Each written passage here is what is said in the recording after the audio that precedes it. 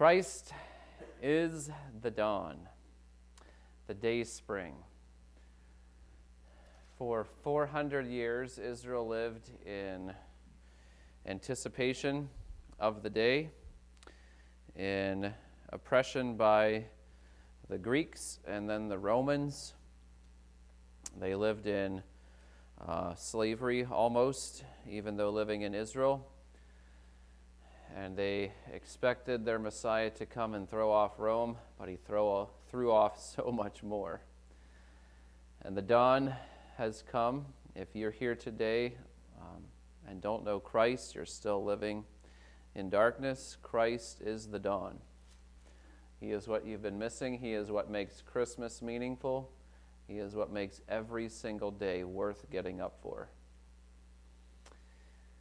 And so we await our coming of our Savior a second time to rule and reign. Until then, as we saw last week, we should be patient. And I had to tell myself what I preached several times, and actually my kids reminded me, Dad, are you looking for the coming of the Lord? You're not very patient. And it's a good reminder. Yesterday, I remember, I think I was working by myself, but lacking patience even by myself and needing to focus on the coming of the Lord. And you know what that did for my soul? It provided me patience. It does. God's word does work. That shouldn't be a surprise to us, but sometimes it does. James 5 in our Bibles, Lord willing. We will finish James this morning and then have a review message on the 29th next week. I'll take a Christmas carol and look at that. It's been our tradition as a church to do that on the Sunday before Christmas. And then next Sunday night, our children will sing, our choir will sing, and we will all sing together, hear God's word read, and then devotional. Good time to bring unsaved family and friends to that, and we'll have a time of food and fellowship after that.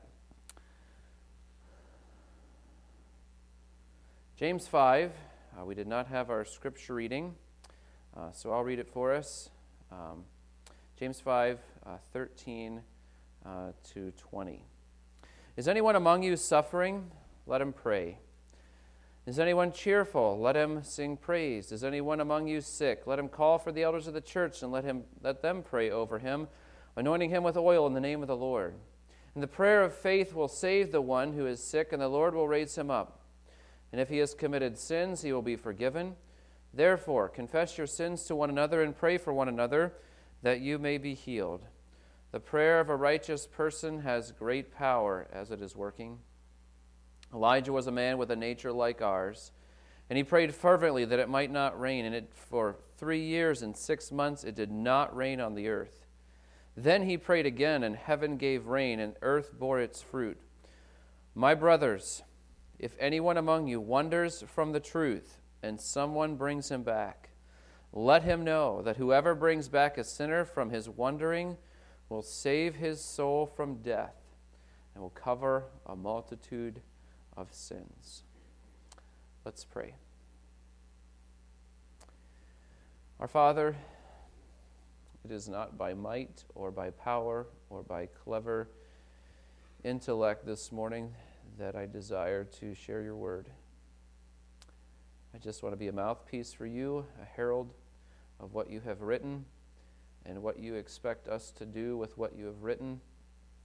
And I prayed that you'd find us faithful this week as we await your coming. We know it is at hand. We know the judge stands at the door. And I pray that we would be patient and we would be praying. In Jesus' name I pray. Amen. I don't know about you, but when it comes to humility, patience, and prayer, every time I hear a message on that, I say, oh, so convicting. This is how James ends his book, with prayer. It's interesting that he starts with trials, and trials should point us to praying. And as we have looked at a a quest for wholeness, maturity that is so lacking in our culture and in our world, and many times in our hearts, that when we fall short of the glory of God, should be a wake-up that we need God. We need to pray. And yet, if we were to ask how many of us pray for an hour, for our closing song, we'll sing Sweet Hour of Prayer. And it's been convicting to me that I have rarely spent a solid hour doing nothing but praying. And yet, I know prayer is powerful, and we would all say, yes, prayer is powerful, definitely. So let's look at how much time we've spent praying this week. You'd say, we all struggle to pray. And yet this passage James is going to conclude with is going to be full of encouragement for us to pray. How does he encourage us to pray? Well, he starts with verse 13 saying, is anyone among you suffering? Every time we suffer and go through the various trials that God allows us to go through is an encouragement for us to pray. We need God. Every suffering Christian would agree, yes, I need God more now than ever. I met with a missionary this week, and he said to me, man, we really need people praying for us. We know we need people praying for us, especially when we suffer. But this is personal praying. Anyone, this is personal. If you suffer personally, and sometimes we suffer and no one knows that we're suffering, we need to know that we can talk to God as we personally suffer. And our God is encouraging us through James here to pray. So if you're suffering, it's pretty simple. Talk to God. Talk to God about your suffering. You may want to post it on Facebook. You want every one of your friends to know about it. But sometimes when so many people are suffering in so many ways, we end up shutting it off because we can't possibly bear everybody's burden at once. And we have people all around the world that are sick, and people that are dying and going to hell, and we have people that are starving, and we have people who are orphans, and we have people... And as soon as you hear that, and especially at Christmas time, people who want money, charities, are going to make you feel bad. You're like, I can't help everybody. And you can't either. But God can. And when we suffer, our first response in suffering is, I need to talk to God. I need to tell him that I'm suffering. Does he know that we're suffering? Absolutely. We might be suffering with things we don't even know about. We may have symptoms of something, and he knows exactly what it is. Maybe even a doctor doesn't know what it is. But he wants you to talk to him. And there are many, many psalms that are written because the psalmist was suffering. And how to talk to God in suffering, you'll find it in many, many psalms and the book of Lamentations. How to talk to God in suffering. But do we even think, when I suffer, I just have to pray? That's where we need to be. As mature believers, when we suffer, God's provoking us to talk to him. And it just says, pray. That's all it says in verse 13. Is anyone cheerful? Now, if you get a Christmas present that you've always been waiting for, you watch the commercials, right? Very few people wake up to a brand new car in their driveway. But that's what the commercials show. Everybody is getting new cars for Christmas, right? But that's not usually how it works. And if it did work that way, you're like, what's the car payment, right? Okay. So it's not like we paid for cash for this car, and it's a Mercedes or a new GMC truck. But if I woke up and there was a new truck in my parking lot at my house, I would be cheerful. If you woke up and had the gift of a lifetime, you would be cheerful as well. There are times in life that you're not suffering, or the suffering is minimal, and the cheerfulness grows. The Sparkmans just had third grandchild born. Guaranteed on Friday there was some cheerful cheerfulness in Illinois around the birth of little Michael John. So what do you do when you're cheerful? You talk to God. Do you think God only wants to hear us when we suffer? God, I'm suffering. Yep, it's you again, the suffering Christian.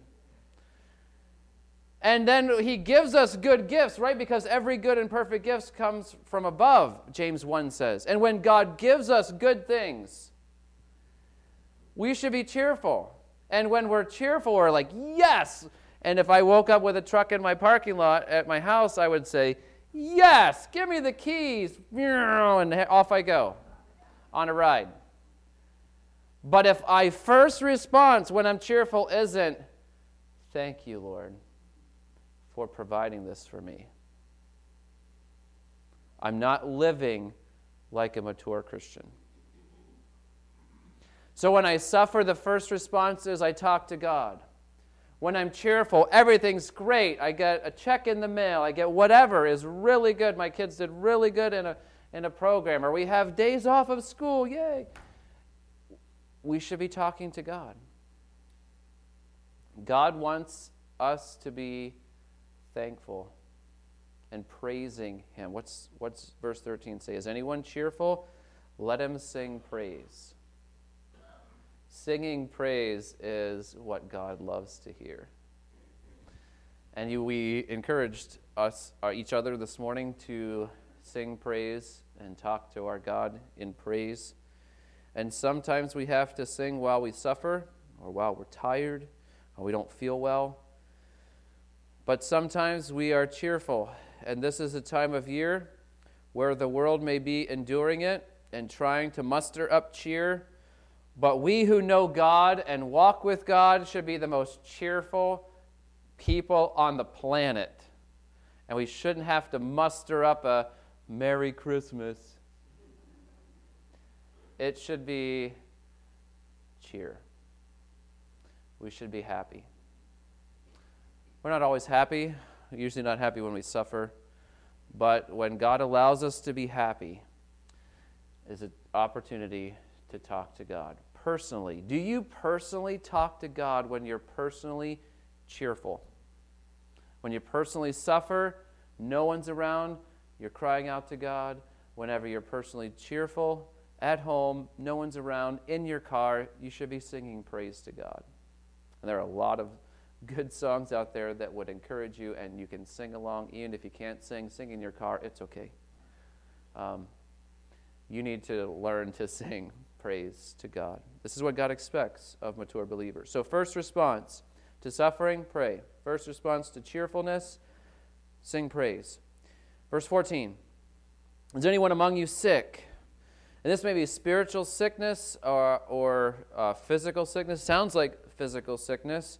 And sometimes we suffer so much that we can't even pray. We're so weak, we can't think right. Some medications do this. And so when I go visit people that are in the hospital, I don't think I've ever gone without praying. And usually the person wants me to pray, is encouraged by prayer. And so like a hospital visit or a home visit, verse 14 says, is anyone among you sick? Can't even pray, so weak to pray? Let him call for the elders of the church and let them pray over him, anointing him with oil in the name of the Lord, causing him to focus on the Lord. And the prayer of faith will save the one who is sick, and the Lord will raise him up. And if he has committed any sins, he will be forgiven. I skipped the last note here. So every occasion is an opportunity to commune with your God and Savior. Don't get so busy this time of year that you don't have time to pray. Don't get too busy in January where you don't have all the parties, where you don't have to mow grass. You say, well, you have to shovel snow. Yes, you may have to shovel snow. But even shoveling snow is an opportunity to commune with your God and Savior. If you're walking behind a snowblower, do you know how many other people you can talk to? None. You can't even talk on the phone. But you can talk to God, even while you're blowing snow. We're in James 5. For those of you, welcome back. James 5 and verse 14. James 5 and verse 14. So the rest of this passage talks about not personal praying, but praying for others. And so there's intercession within the church, verses 14 to 16. 17 is a debate whether it fits within the church or outside the church, but I've chosen to put it outside, verse 17 and 18. And I think I can prove that to you from the Old Testament. But so verses 14 to 16 about praying is praying if you are in a church. Some go to a church, multiple churches, because they like the singing here, they like the preaching here, they like the youth group here, they like the home groups here, and they don't really have one church they go to, so they have 4 pastors, so to speak, elders in their lives, but no one church.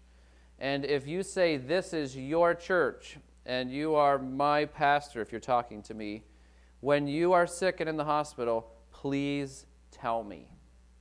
If I find out you're in the hospital and you don't tell me and you don't tell anyone and you're in there for a week and then you get out and I find out, I will come visit you. Unless I'm in the hospital with you in this bed. I will try to come, or I'm on vacation. I will come visit you. I will talk to you. I will try to encourage you and try to help your family in any way we can. But this is the picture we get here of someone who's so sick, can't help themselves, can barely pray, and so they need encouragement from the leadership at church. This doesn't guarantee that everyone who is sick is guaranteed to get better. Some may say that, but you really don't want, if you are... everyone who's ever lived as a Christian, even people who have been resurrected from the dead, Lazarus, Jairus' daughter, the people at the resurrection or at the death of Christ, all those people were resurrected from the dead, Dorcas in the book of Acts, they all died again. They probably died of old age, whatever sickness they had.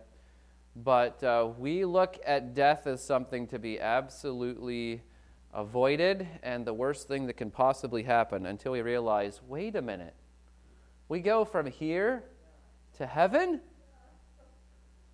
And Jesus says in John 17, the people that are on earth, I'm praying for them, those who are mine, that where I am, I want them to be with me.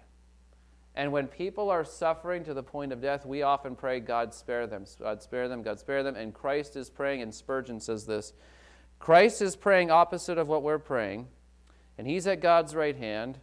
Who do you want God to listen to? You guys praying? Please spare them, spare them, spare them. Or Christ saying, I want them to be with me.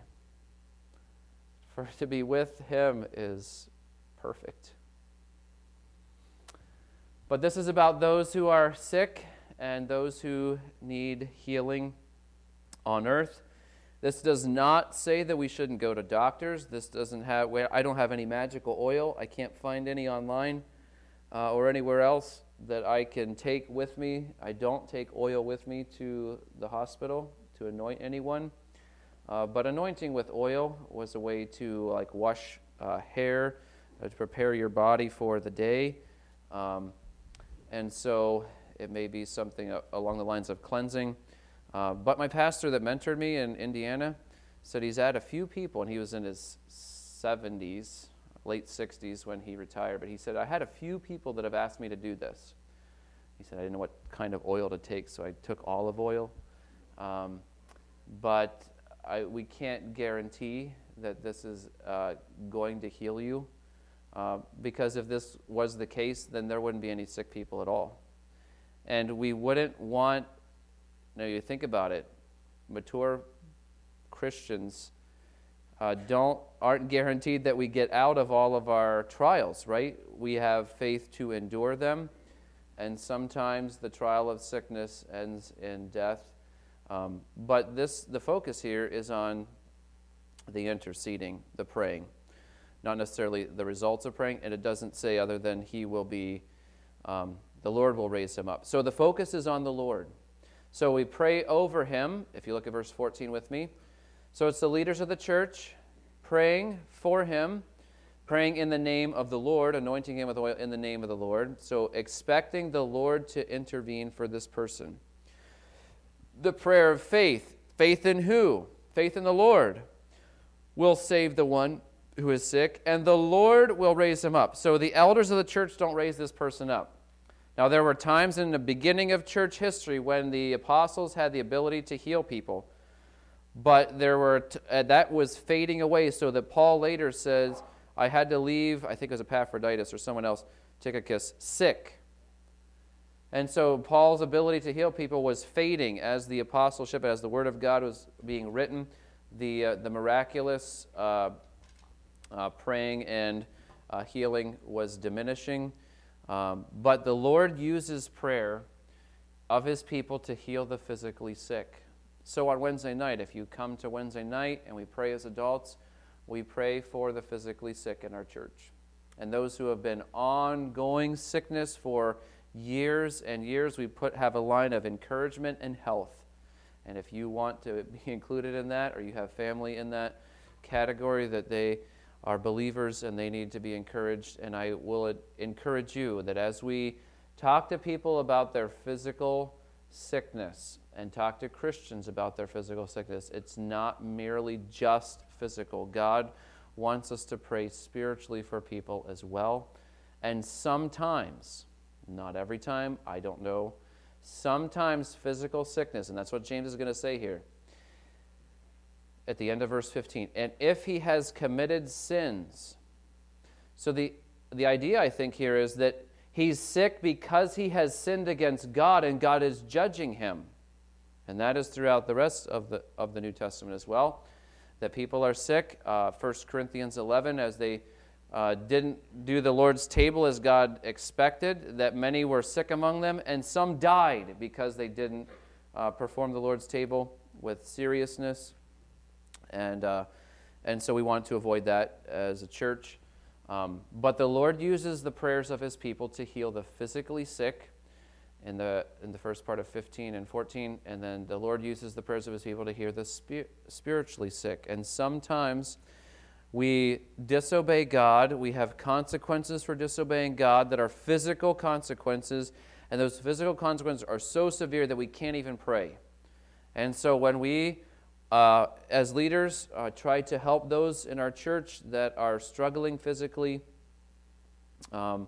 one aspect of helping people is not just physical, but is spiritual as well. And if we're physically sick, we need God's help. And spiritually sick, you need to repent of sin.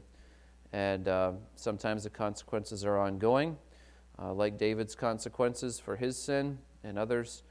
But we don't know, and we're not guaranteed healing. What does Paul say? That he asked 3 times for the thorn in the flesh to be healed. He may have went through this, the elders of his church, to pray over him, but God said, my grace is sufficient. I'm not going to give you healing. And so sometimes we live with physical problems until the day we die, and it's not because we have sinned, it's because God is having us go through this trial, and God's ways are higher. But all of this needs to be personal praying.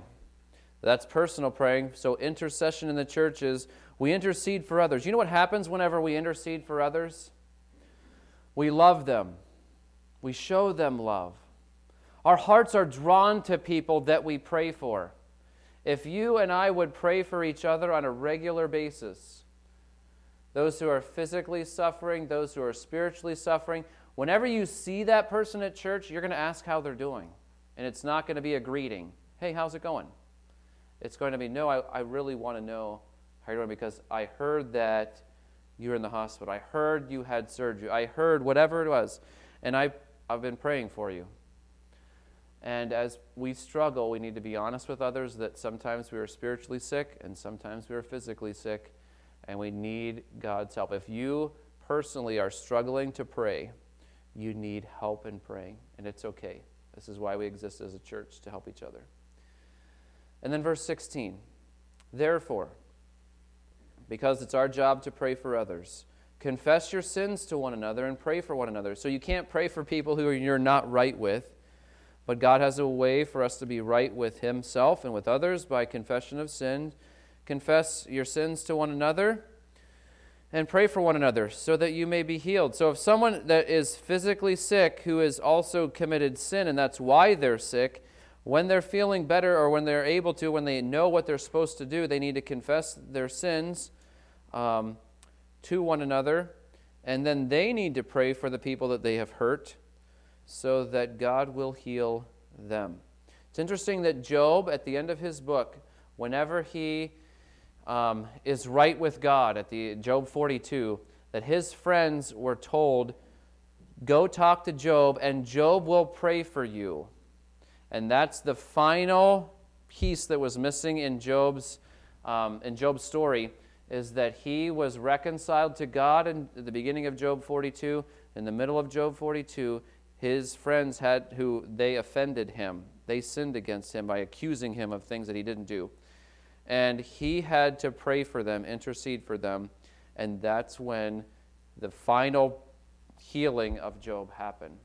So praying for one another, confessing sin to one another, and interceding for one another, this is all inside the church.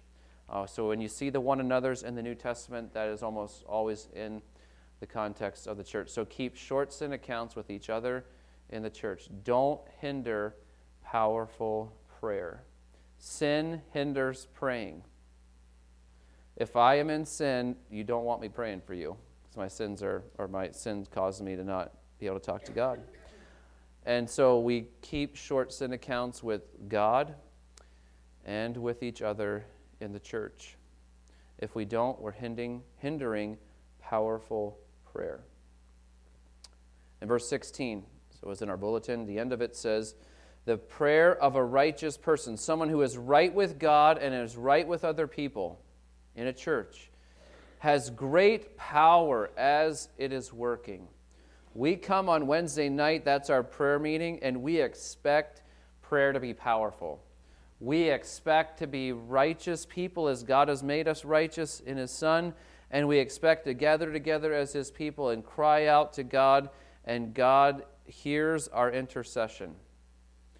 And there are a number of times that people that I've heard of that have come to church and said, hey, my neighbor or my friend, they found out I was going to prayer meeting, and I said, hey, can we pray for you? And they said, yeah, pray for me at your prayer meeting at your church. And they may never come to our church. But if they look at our lives and say something's different about you, and God would say that we are righteous, trying to be right with Him and right with others, that we can know that we have great power in prayer because our God is powerful. So don't hinder powerful prayer and intercede for those in the church.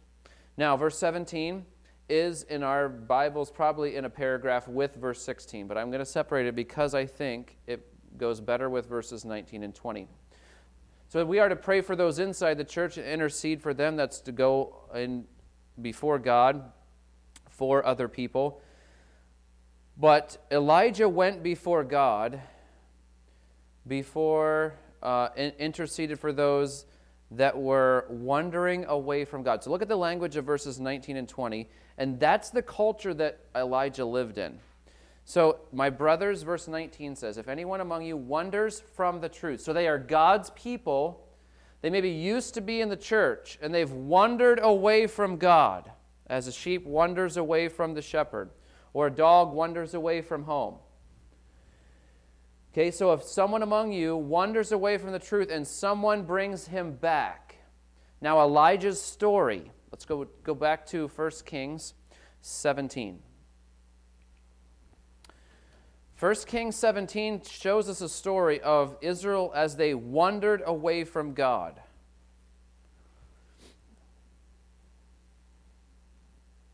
And the top of Mount Carmel in Israel, maybe on the border of Israel and Lebanon today, is where the prophets of Baal gathered. And there were other prophets, 400, so there were actually 850 prophets. 450 prophets of Baal, that was the male deity. and then 400 prophets of Asherah, that she was the female deity that the Canaanites worship, that the Israelites in the northern 10 tribes worship under Jezebel and Ahab's rule. She caused them to worship Baal. She built a temple for Baal in their capital. And Elijah shows up in 1 Kings 17, and we're not told about his praying until we get to the book of James. So James fills in details that are not in 1 Kings 17. The first time you see Elijah at all is when he comes and confronts Ahab in 1 Kings 17.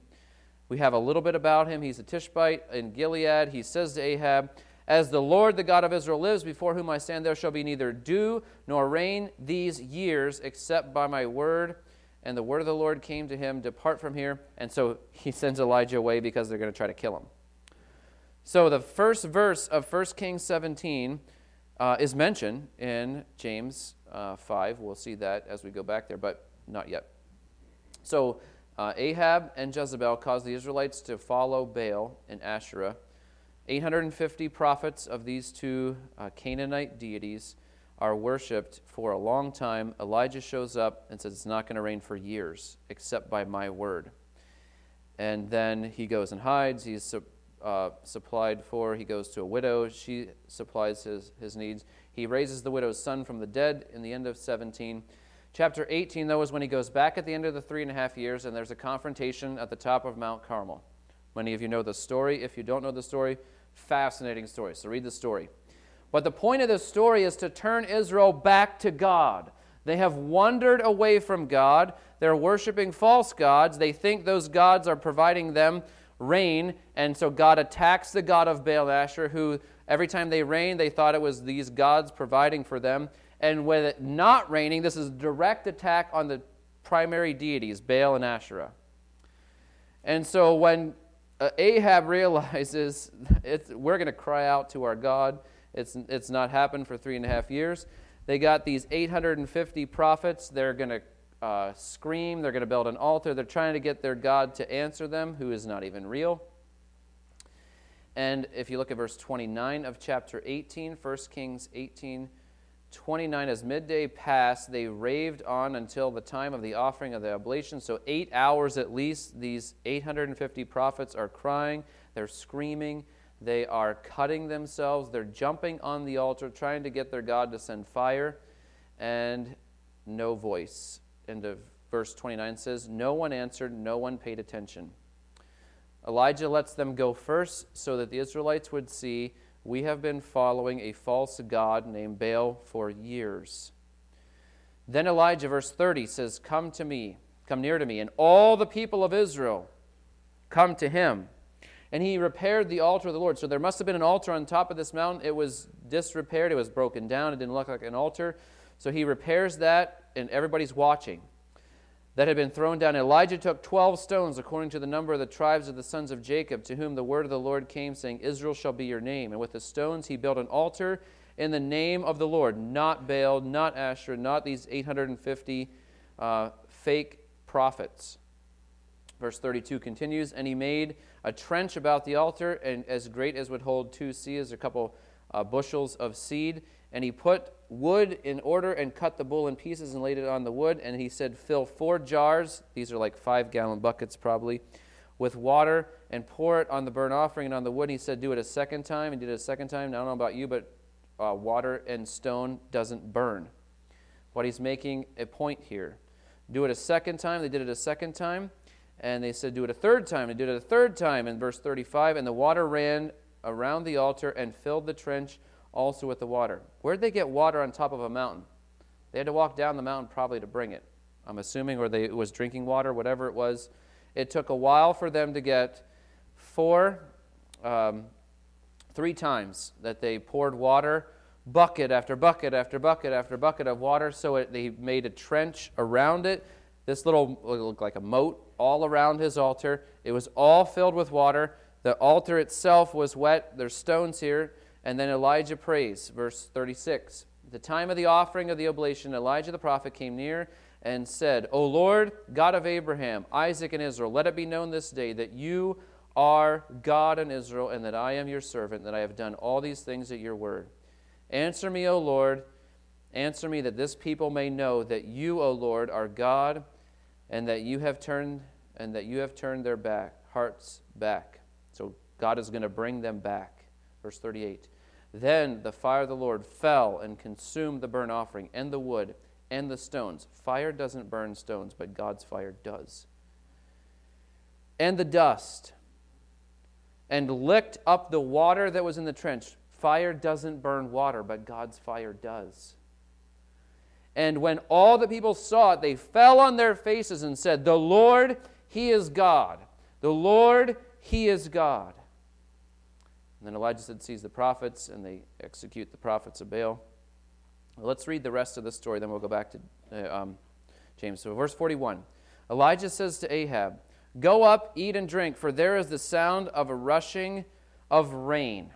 Okay, now I don't know how many clouds are in the sky today, but if there is 0 clouds in the sky, which is what it was when Elijah says this, Ahab looks and says, "There's no clouds. There hasn't been rain for 3.5 years." And Elijah says, "There's rain coming. There's a sound of rain." Is that what it says? There's a sound of a rushing of rain. And they look outside, or they're outside, they look up and say, "There's not a cloud in the sky." And Ahab really doesn't believe Elijah. So Ahab goes up to eat, drink. He's taking his time. He doesn't think he's got to go back to beat the rainstorm because there's no clouds. And Elijah goes up on the Mount of Carmel by himself, and he bows himself down on the earth, put his face between his knees, and he says to his servant, "Go up now, look toward the sea." So Mount Carmel is right near the Mediterranean Sea, and they say, "Hey, go up and look toward the sea, see if there's any rain coming." And all the while, Elijah is on his face before God, and he's praying. And he says to his servant, "Go up now, look toward the sea." I'm in verse 43. And he went up and looked and said, "There's nothing." He said, "Go again." He doesn't do it once, twice, 3 times, 4 times, 5 times, 6 times.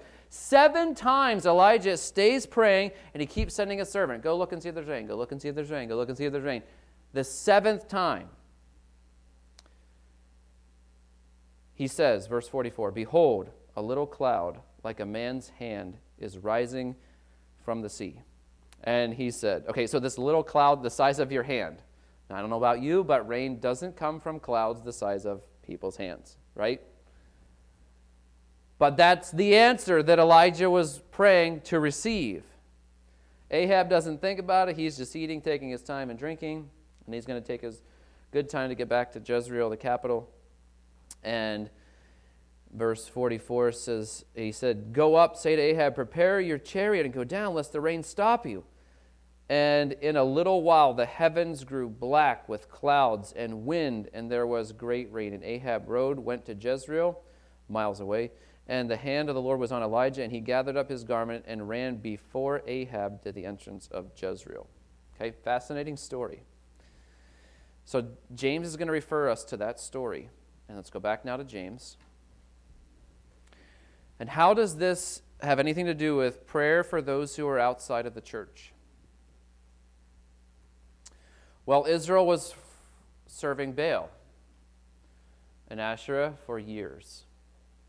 3.5 years it didn't rain. And let's look at verse 17 of James 5. Elijah was a man with a nature like ours. He has a lot in common with us. He's just a man. And he prayed fervently that it might not rain. So we don't get that in 1 Kings 17, but before he stands in front of Ahab, God must have told him to pray, and because he prayed, it didn't rain, and God answered his prayer. He prayed fervently that it might not rain. And then Elijah stands before Ahab and says, "It's not going to rain until my word," which is when God tells me to pray for rain, is when it's going to rain. So then, at the end of the 3.5 years, the whole thing on the top of Mount Carmel, the fire comes down, burns up the altar. He tells Ahab to get back because the sound of rain, blue sky, and he starts praying again. And he's persistent. 7 times he sends his servant, "Hey, go look and see if there's any answer yet." No answer, no answer, no answer, nothing. And then the little hand. "That's our answer," the cloud the size of a hand. "That's our answer. Let's go." And they start taking off because they know God has answered. So all of this, the 3.5 years of stopping the rain and the rain when it came and the way it came, all was tied to a simple man praying. That's what James is teaching us. Why did the rain stop? So that the Israelites would turn back to God. They were wandering away from God. It's very clear with the text that they were wandering away from God.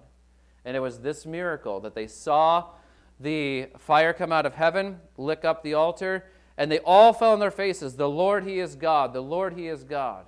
They turned back from wandering away from God that day on the top of Mount Carmel. So the intercession for those outside the church, what should we be learning? The Lord uses the prayers of His people to convict those outside the church. Those who are not walking with the Lord. Those who don't know God or have walked away from a God that they once claimed to know. The Lord will use our praying to convict those outside the church. The God does the conviction, but He's encouraging us through James here to be like Elijah in praying fervently, because of prayer is powerful as it is working. Verse 19, my brothers, if anyone among you wanders from the truth and someone brings him back. I'd like to have on our prayer sheet those who have grown up in our church that have wandered away from God. And start praying for them specifically by name. Why? Because of this passage of Scripture. Because when we start praying for those who have walked away from God, whenever we see them, we'll talk to them differently. I can tell someone who we've been praying for, you know what, we've been praying for you as a church, that you'll come back to the Lord. Because the Lord uses the prayers of His people to convict those outside the church. We see that in the story of Elijah. And the same type of man, we are the same nature like ours, we can pray and see God answer powerfully. So here's our strategy for reaching those outside the church. We pray that God would convict. We pray that God would use His Word, use His truth, use His people to bring sinners, wandering people, back to Himself. Some study Bible may say that these are people who are unsaved, but it sounds like those who are brothers, those who are Christians. I believe in backsliding. You can backslide, turn your back on God. And sometimes when we wander away from God, it ends in death. That's one of the consequences.